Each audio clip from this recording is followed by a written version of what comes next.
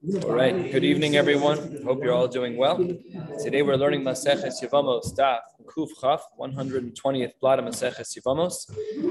A reminder again that tomorrow night we'll be at the Robinson wedding. We'll learn Daf Yomi there. You're welcome to bring your Gemara, but you don't need to. I'm going to bring 50 copies of the Daf. Can't imagine there's going to be that many people, but I'd rather overprint than underprint. And we are now starting on the bottom of Kuf Yud Tes Amud Beis, 6 lines from the bottom. We had discussed a case in the Mishnah, which is just above where we're starting, of Nisyavmu. Let's say that these women gave edus about themselves, and then they actually got married to brothers who mesu hayavamin, and then their husbands died. Asurin lihinase, the Tanna Kama holds that they're not allowed to remarry because the edus had a shelf life, and the shelf life ran out. It's a single-use edus.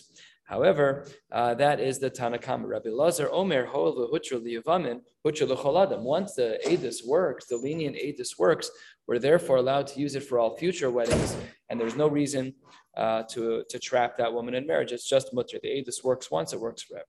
Now the Gemara is going to try to get into the deeper understanding of Shitas Rabbi Elazar, why it works.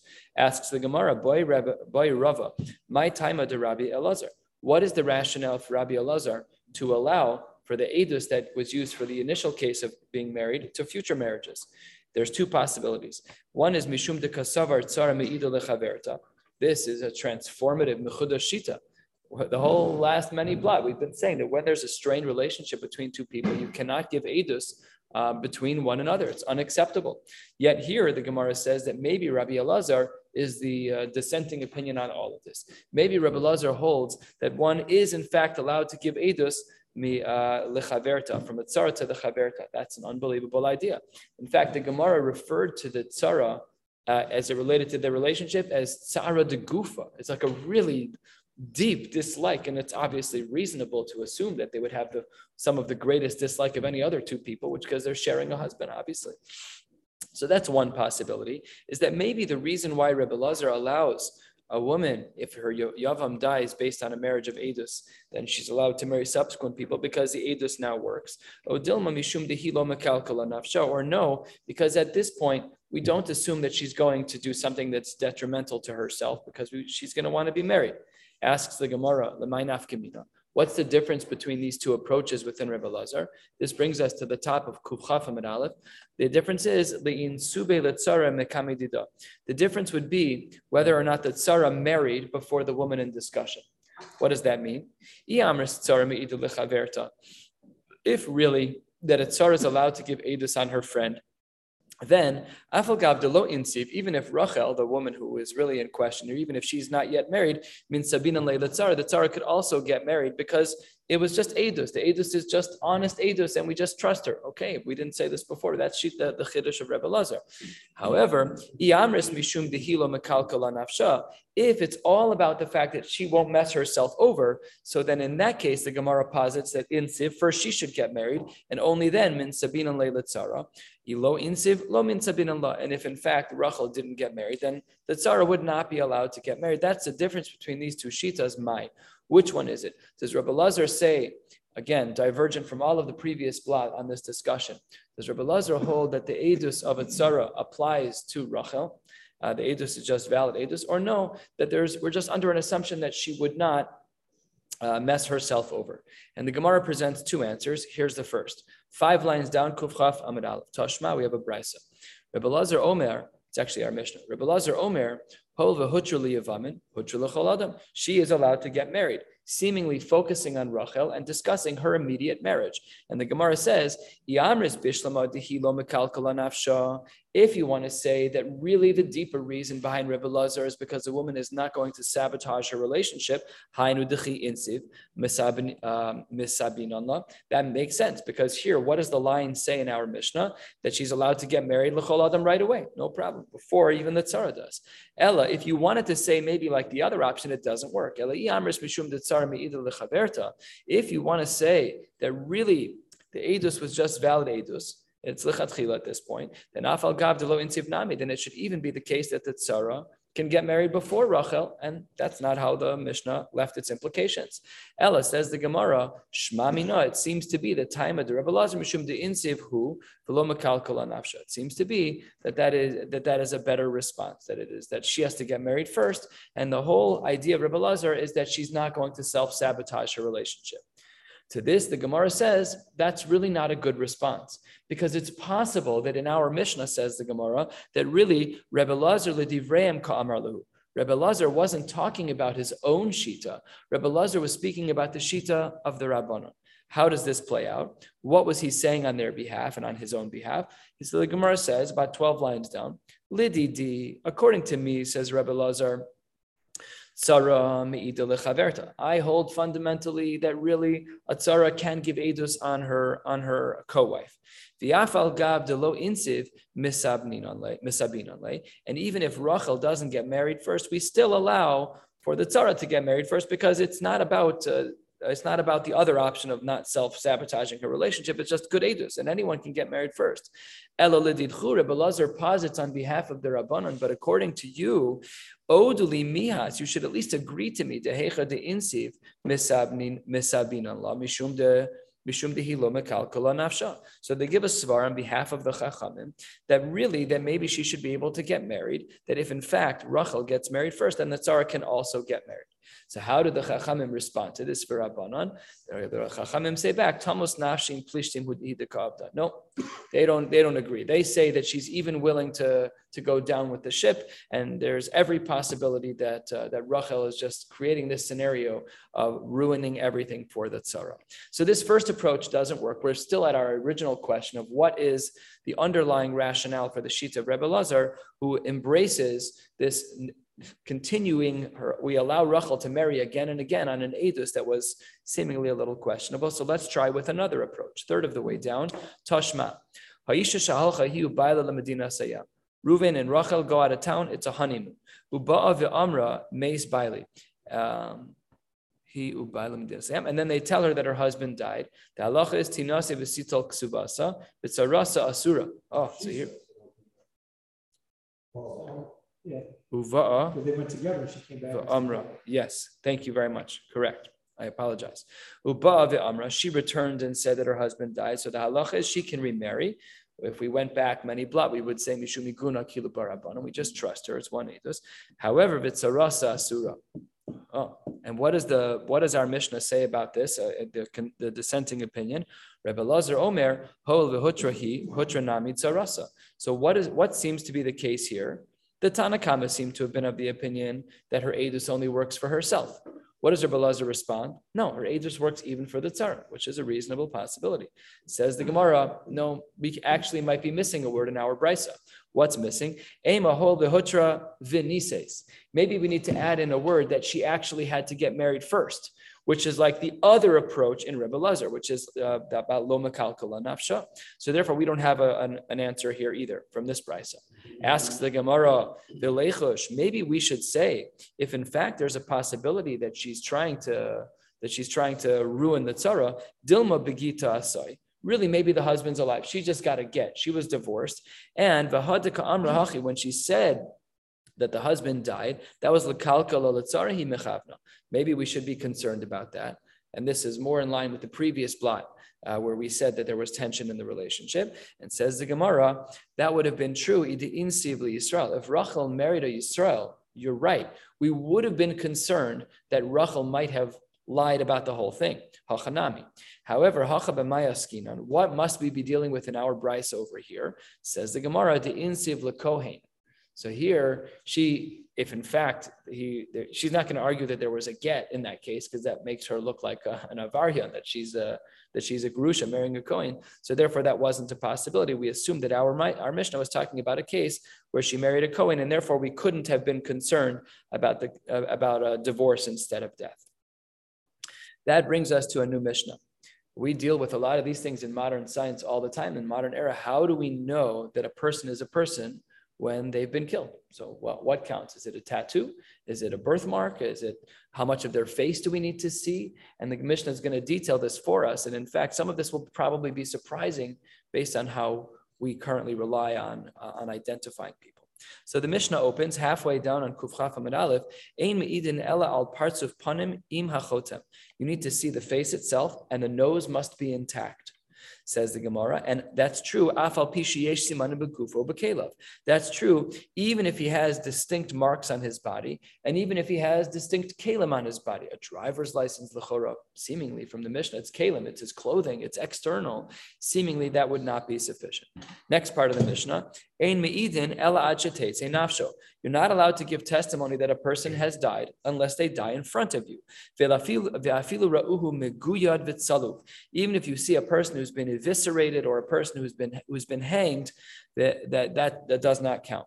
Or if you see animals that are starting to nibble at the person's body, that's insufficient. We need to be present for Yitzias Neshama to give testimony that this person actually died. Lastly, ein me'idin ela ad gimel yomim. We only allow for testimony for the first 3 days after a person dies. Rashi is halfway down on the page. Dibur hamaschal be'en me'idin elad gimel yamim. Im ra'uhu besoch gimel yamim lemisasam idin elav. Within the first 3 days, no problem.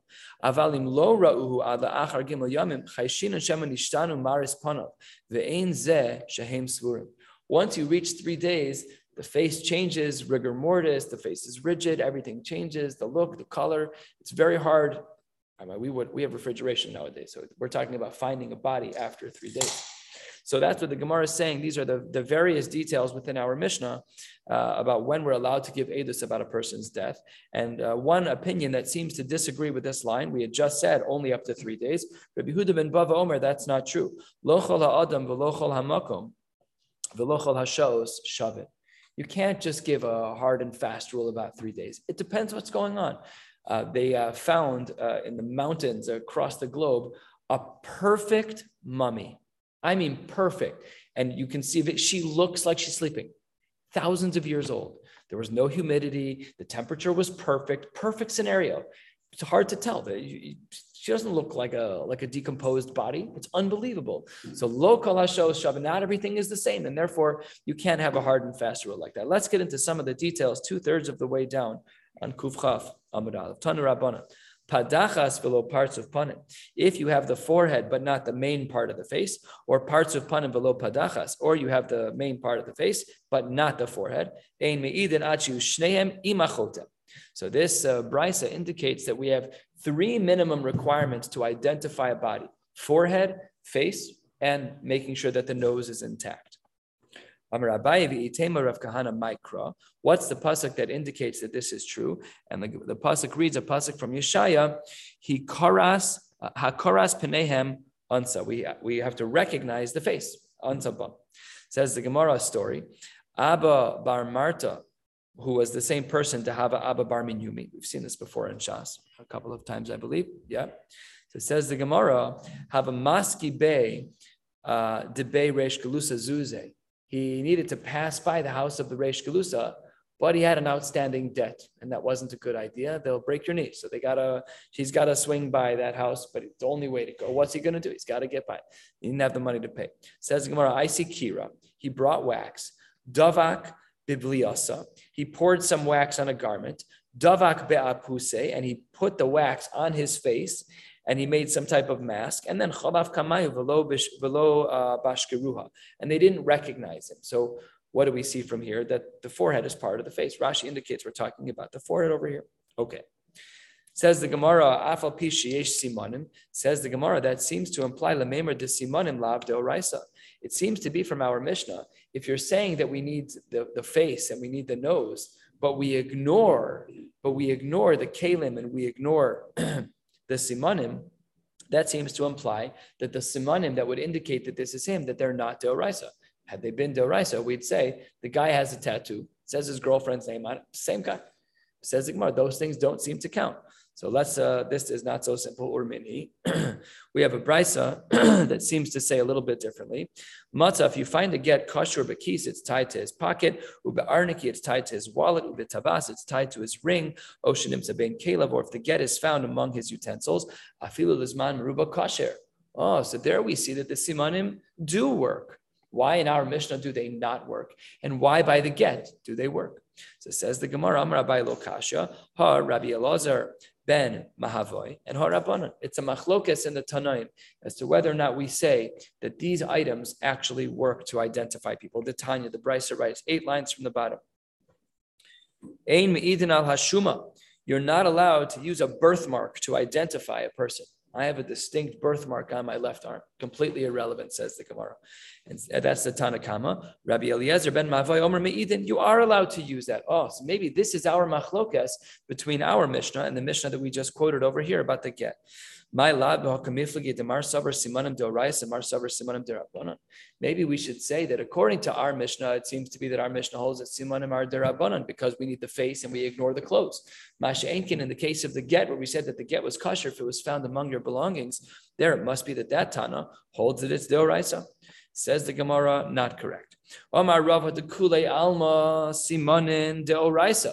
Everyone agrees, says Rava, that the identifying factors of your private property, whatever's on your body, those things are indicative of who you are, even on a Torah level. And hacha b'shuma mitzuya beben gilo kamiflage. Here, what we're talking about is a birthmark that may also exist with other people born during the same tkufa.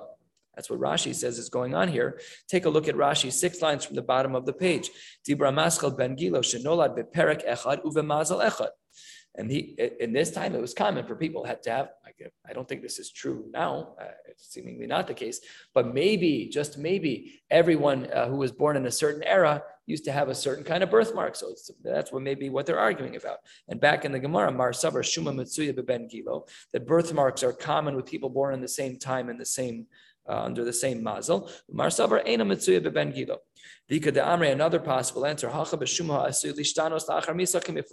Maybe what we would say is that, yeah, you might have a distinct birthmark, but when people die, colors change and maybe the blood and the skin gets bloated. It's hard to tell. So it says the Gemara, 2 lines from the bottom, some say that birthmarks are likely to change after death. Okay, and then another approach. We had mentioned, Rava said that everyone agrees that simanim are deoraisa, but here says the Gemara, V'ika de'amre, Amar Rava de Kuli Alma, really simanim are derabbanan. Really, that's a possibility. The hacha, what are we talking about? B'shuma, as we turn to the top of Kuf Chaf Amid Beis, b'shuma siman mufhak kamiflage. If you have this birthmark, it's super unique. Mar savar siman mufhak, Mar savar lav siman mufhak, that birthmarks are simply not a good point to assess. And asks the Gemara a question. According to the first approach that we saw within Rava, that simanim, that your clothing and marks on your body are identifiers of who you are on a Torah level. How does he understand our Mishnah? Our Mishnah says black on white that you're not allowed to rely on what's on his guf and what's on his kelim. If you don't see the face and the nose, you're done for it. Fine. Great question. Says the Gemara, well, in regards to gufo, it could be da'aruch v'gutz. It could be a person's tall or a person's short. Height is not a factor of determining anything. Kelev, d'chayshinan l'she'ela. And Kelev, the reason why our Mishnah precludes one's clothing and utensils from identifying who they are is because you could have lent them out to someone. Says the Gemara, if what we're worried about is lending things out, well, that's a problem because chamor, if you have a donkey, b'simane ukav heiche mehadrina. Let's say that you find a saddle, and the saddle you took a hot iron and you branded your name in there. It says it's from Phil's farm. Everybody knows it's from Phil's farm, and that's my donkey. Says the Gemara, maybe we should rely on that. Answers the Gemara, no. Lo shayle inche ukva. People don't lend out saddles. Why not? Demaskiv lechamra. It can damage the donkey. Saddles are, you got to put the blankets in just the right places. You have to bend the leather in just the right way. Nobody lends out saddles. Saddles are custom to the animal, and therefore we don't lend it out. That's why we allow the saddle to be the identifier. But in general, we don't trust kelim. Says the Gemara, wait 1 second. Matzu kasher b'kisu v'arniki v'tabas heichi mehadrinan. Well, what about what we said in the Bryce on the previous page? A quote from Maseches Bava Metzia. There we said that if the get was found tied to one's pocket or one's wallet or one's ring, why is that reliable? It says the Gemara, Taba'as, nobody lends out their rings. Why not? It's a signet ring. Their rings would have whatever, their initials, some type of insignia, and they would use that. They would turn it over and they would stamp it into some wax to say, this is my signature. So no one would ever lend that out. Maybe a person's going to get a new mortgage because of the signet ring that you lent them. We don't do that. Kis ve'arniki, when it comes to one's pocket, when it comes to one's wallet, that's menachshe inshi v'lo moshe. People don't lend that out because it's superstitious. What is that talking about? Menachshi, Rashi, just to our left, about a quarter of the way down in Rashi's, Dibur hamaschil menachshe inshi shelo yitol zeh mazalo. You don't want to give me your wallet because I may end up taking whatever mazel you have in your wallet. So therefore, no one would ever lend that out. V'baisema kela v'chivri v'sumki. Everybody has a white shirt. Everybody has a red jacket. So therefore, the Gemara says colors, these things are just not identifiable. These are not reasons to say that it's not that simanim are not deoraisa. Simanim are deoraisa, but these are boring and innocuous. They don't mean anything, and therefore they remain unreliable. Halacha l'maisa, how does this work? I don't know. We have even DNA is not always much of a raya, and the Gemara is going to discuss a case later where if they found a part of your leg above the knee, that's an indicator of death. Below the knee is not. The reasonabilities, the possibilities of staying alive even after injury. In biographies of talks about how he spent a lot of time after Yom Kippur being involved with identifying bodies because otherwise he was told massive aguna problems. Oh yeah, it's a big part of the biography. That's every war. It's terrible. That was 9/11. That was everything. Right. It was really awful scenarios. They didn't have as many advanced techniques in 1973 as they did. Correct. But even if you find the DNA, but how big is the body part that you found where the DNA is valid? If you find a tooth, that's not a raya brura that somebody died. If you find a torso, okay, if you find a head, obviously. Sure, absolutely. Absolutely. What was I was just remembering a shaila, but I can't remember what it is right now. All right, hopefully it'll come to me in a minute. All right, the Gemara says a quarter of the way down, our Mishnah had said, even if had a person been eviscerated, implying that maybe someone could have lived that way, even had he been eviscerated, we don't trust that as edus. Says the Gemara, that a person can live even though they've been that their body is kind of in shambles. Or minhi, the Brisa writes, a person does not become tameh when they're in the room with the mace until the nefesh was yosef from the body. So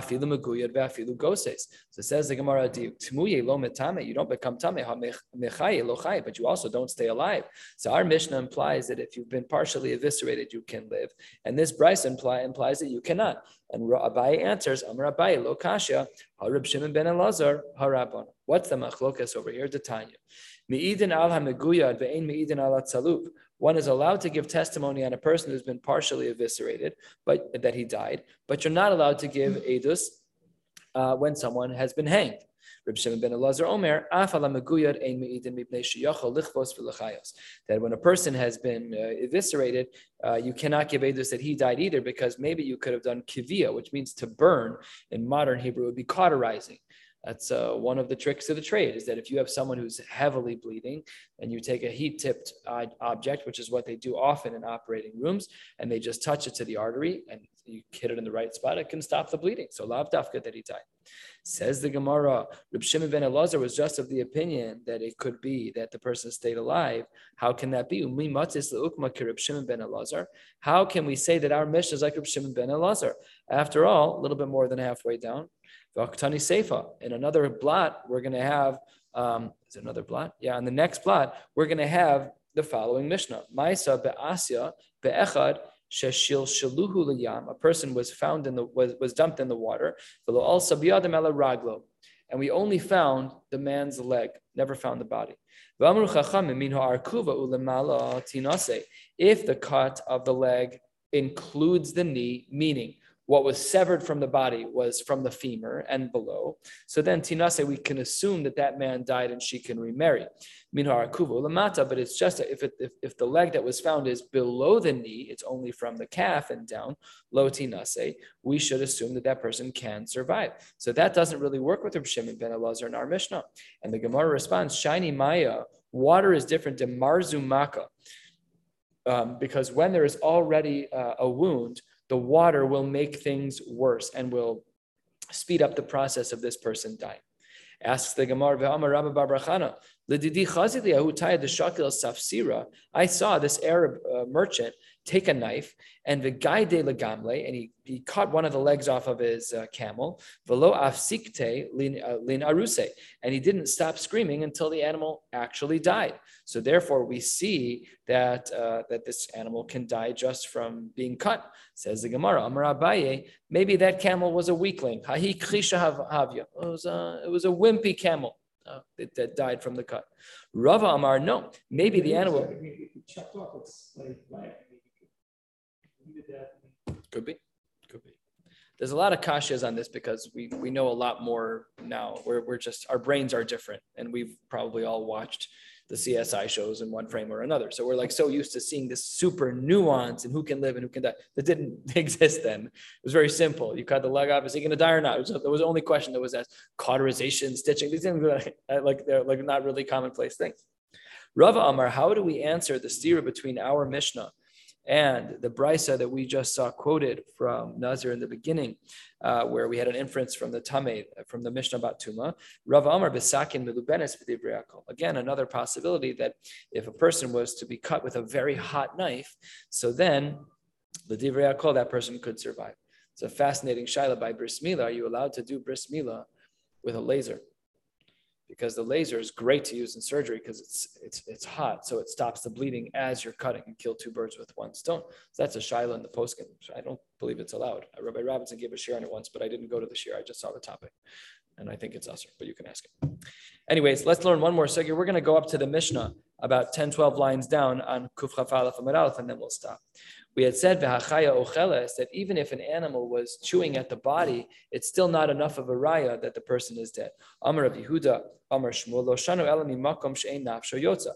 That's only true if the animal was nibbling at a person where life does not end. He's nibbling on his toes. That won't kill anybody.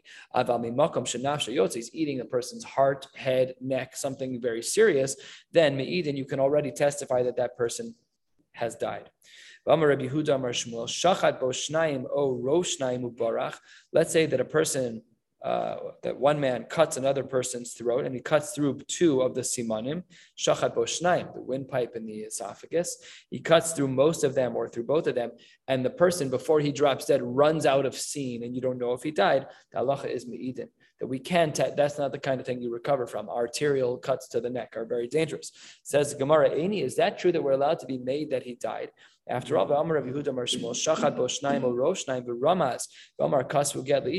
as he's dying, he tells someone, write my wife a get, as he's about to die. So that says the Gemara, so we see that he's not dead yet. He's even functional enough that he can get a get off the ground. So says the Gemara, that's not a raya that he isn't going to die. He just used his time wisely. Right now, he can make this, write my wife a get. It takes a half a second. He may die 5 minutes later.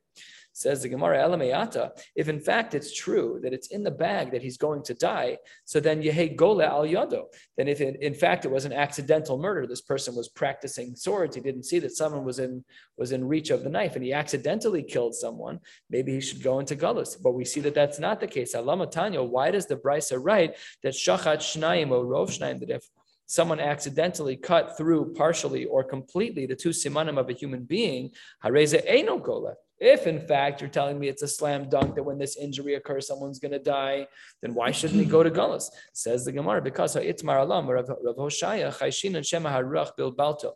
Yes, it's true. It is true that by cutting this person, you've severely risked his life, but maybe the wind sped up the process of his death. And then the Gemara says, Inami, another possibility is Shema Ihu Kirev Misaso. Maybe he himself, top of Kuf Chaf Aleph Amud Aleph, maybe he himself brought it about by moving his body around. This is what Rashi says on the top of the page. Al Yadei Pirches. He starts shaking around, and that can speed up the process of the blood leaving the body, thereby causing his death. So two possibilities as to why it is that there is no galus when someone accidentally cuts the two simanim of a human being. And asks the Gemara, what's the difference between these two opinions? One, that the access to the wind outside could lead to a faster death, or pirchus, the shaking of the body, could lead to a faster death. My beinahu, the differences could be in the following two cases. The shachte bebesa de shisha uparches, he was cut inside a house that's made of marble, meaning that no wind can penetrate the walls. And in such a case, if he's pirchus, then if he's shaking, then that could cause the death, but there's no wind. Inami de shachte bebra, he was cut outside. V'lo pirches, those would be nafkaminas between the two answers. Last little sugya for the night, and then we'll stop. We had said in our Mishnah, according to the Tanna Kama, that 3 days was the upper limit by which one can give testimony over a dead body, after which the body changes even so much that he's not even identifiable. And Rabbi Yehuda had said, you can't make a hard and fast rule. And the Gemara inquires, fourth line, Rabbi Yehuda ben Bava, l'kula palig or l'chumra palig?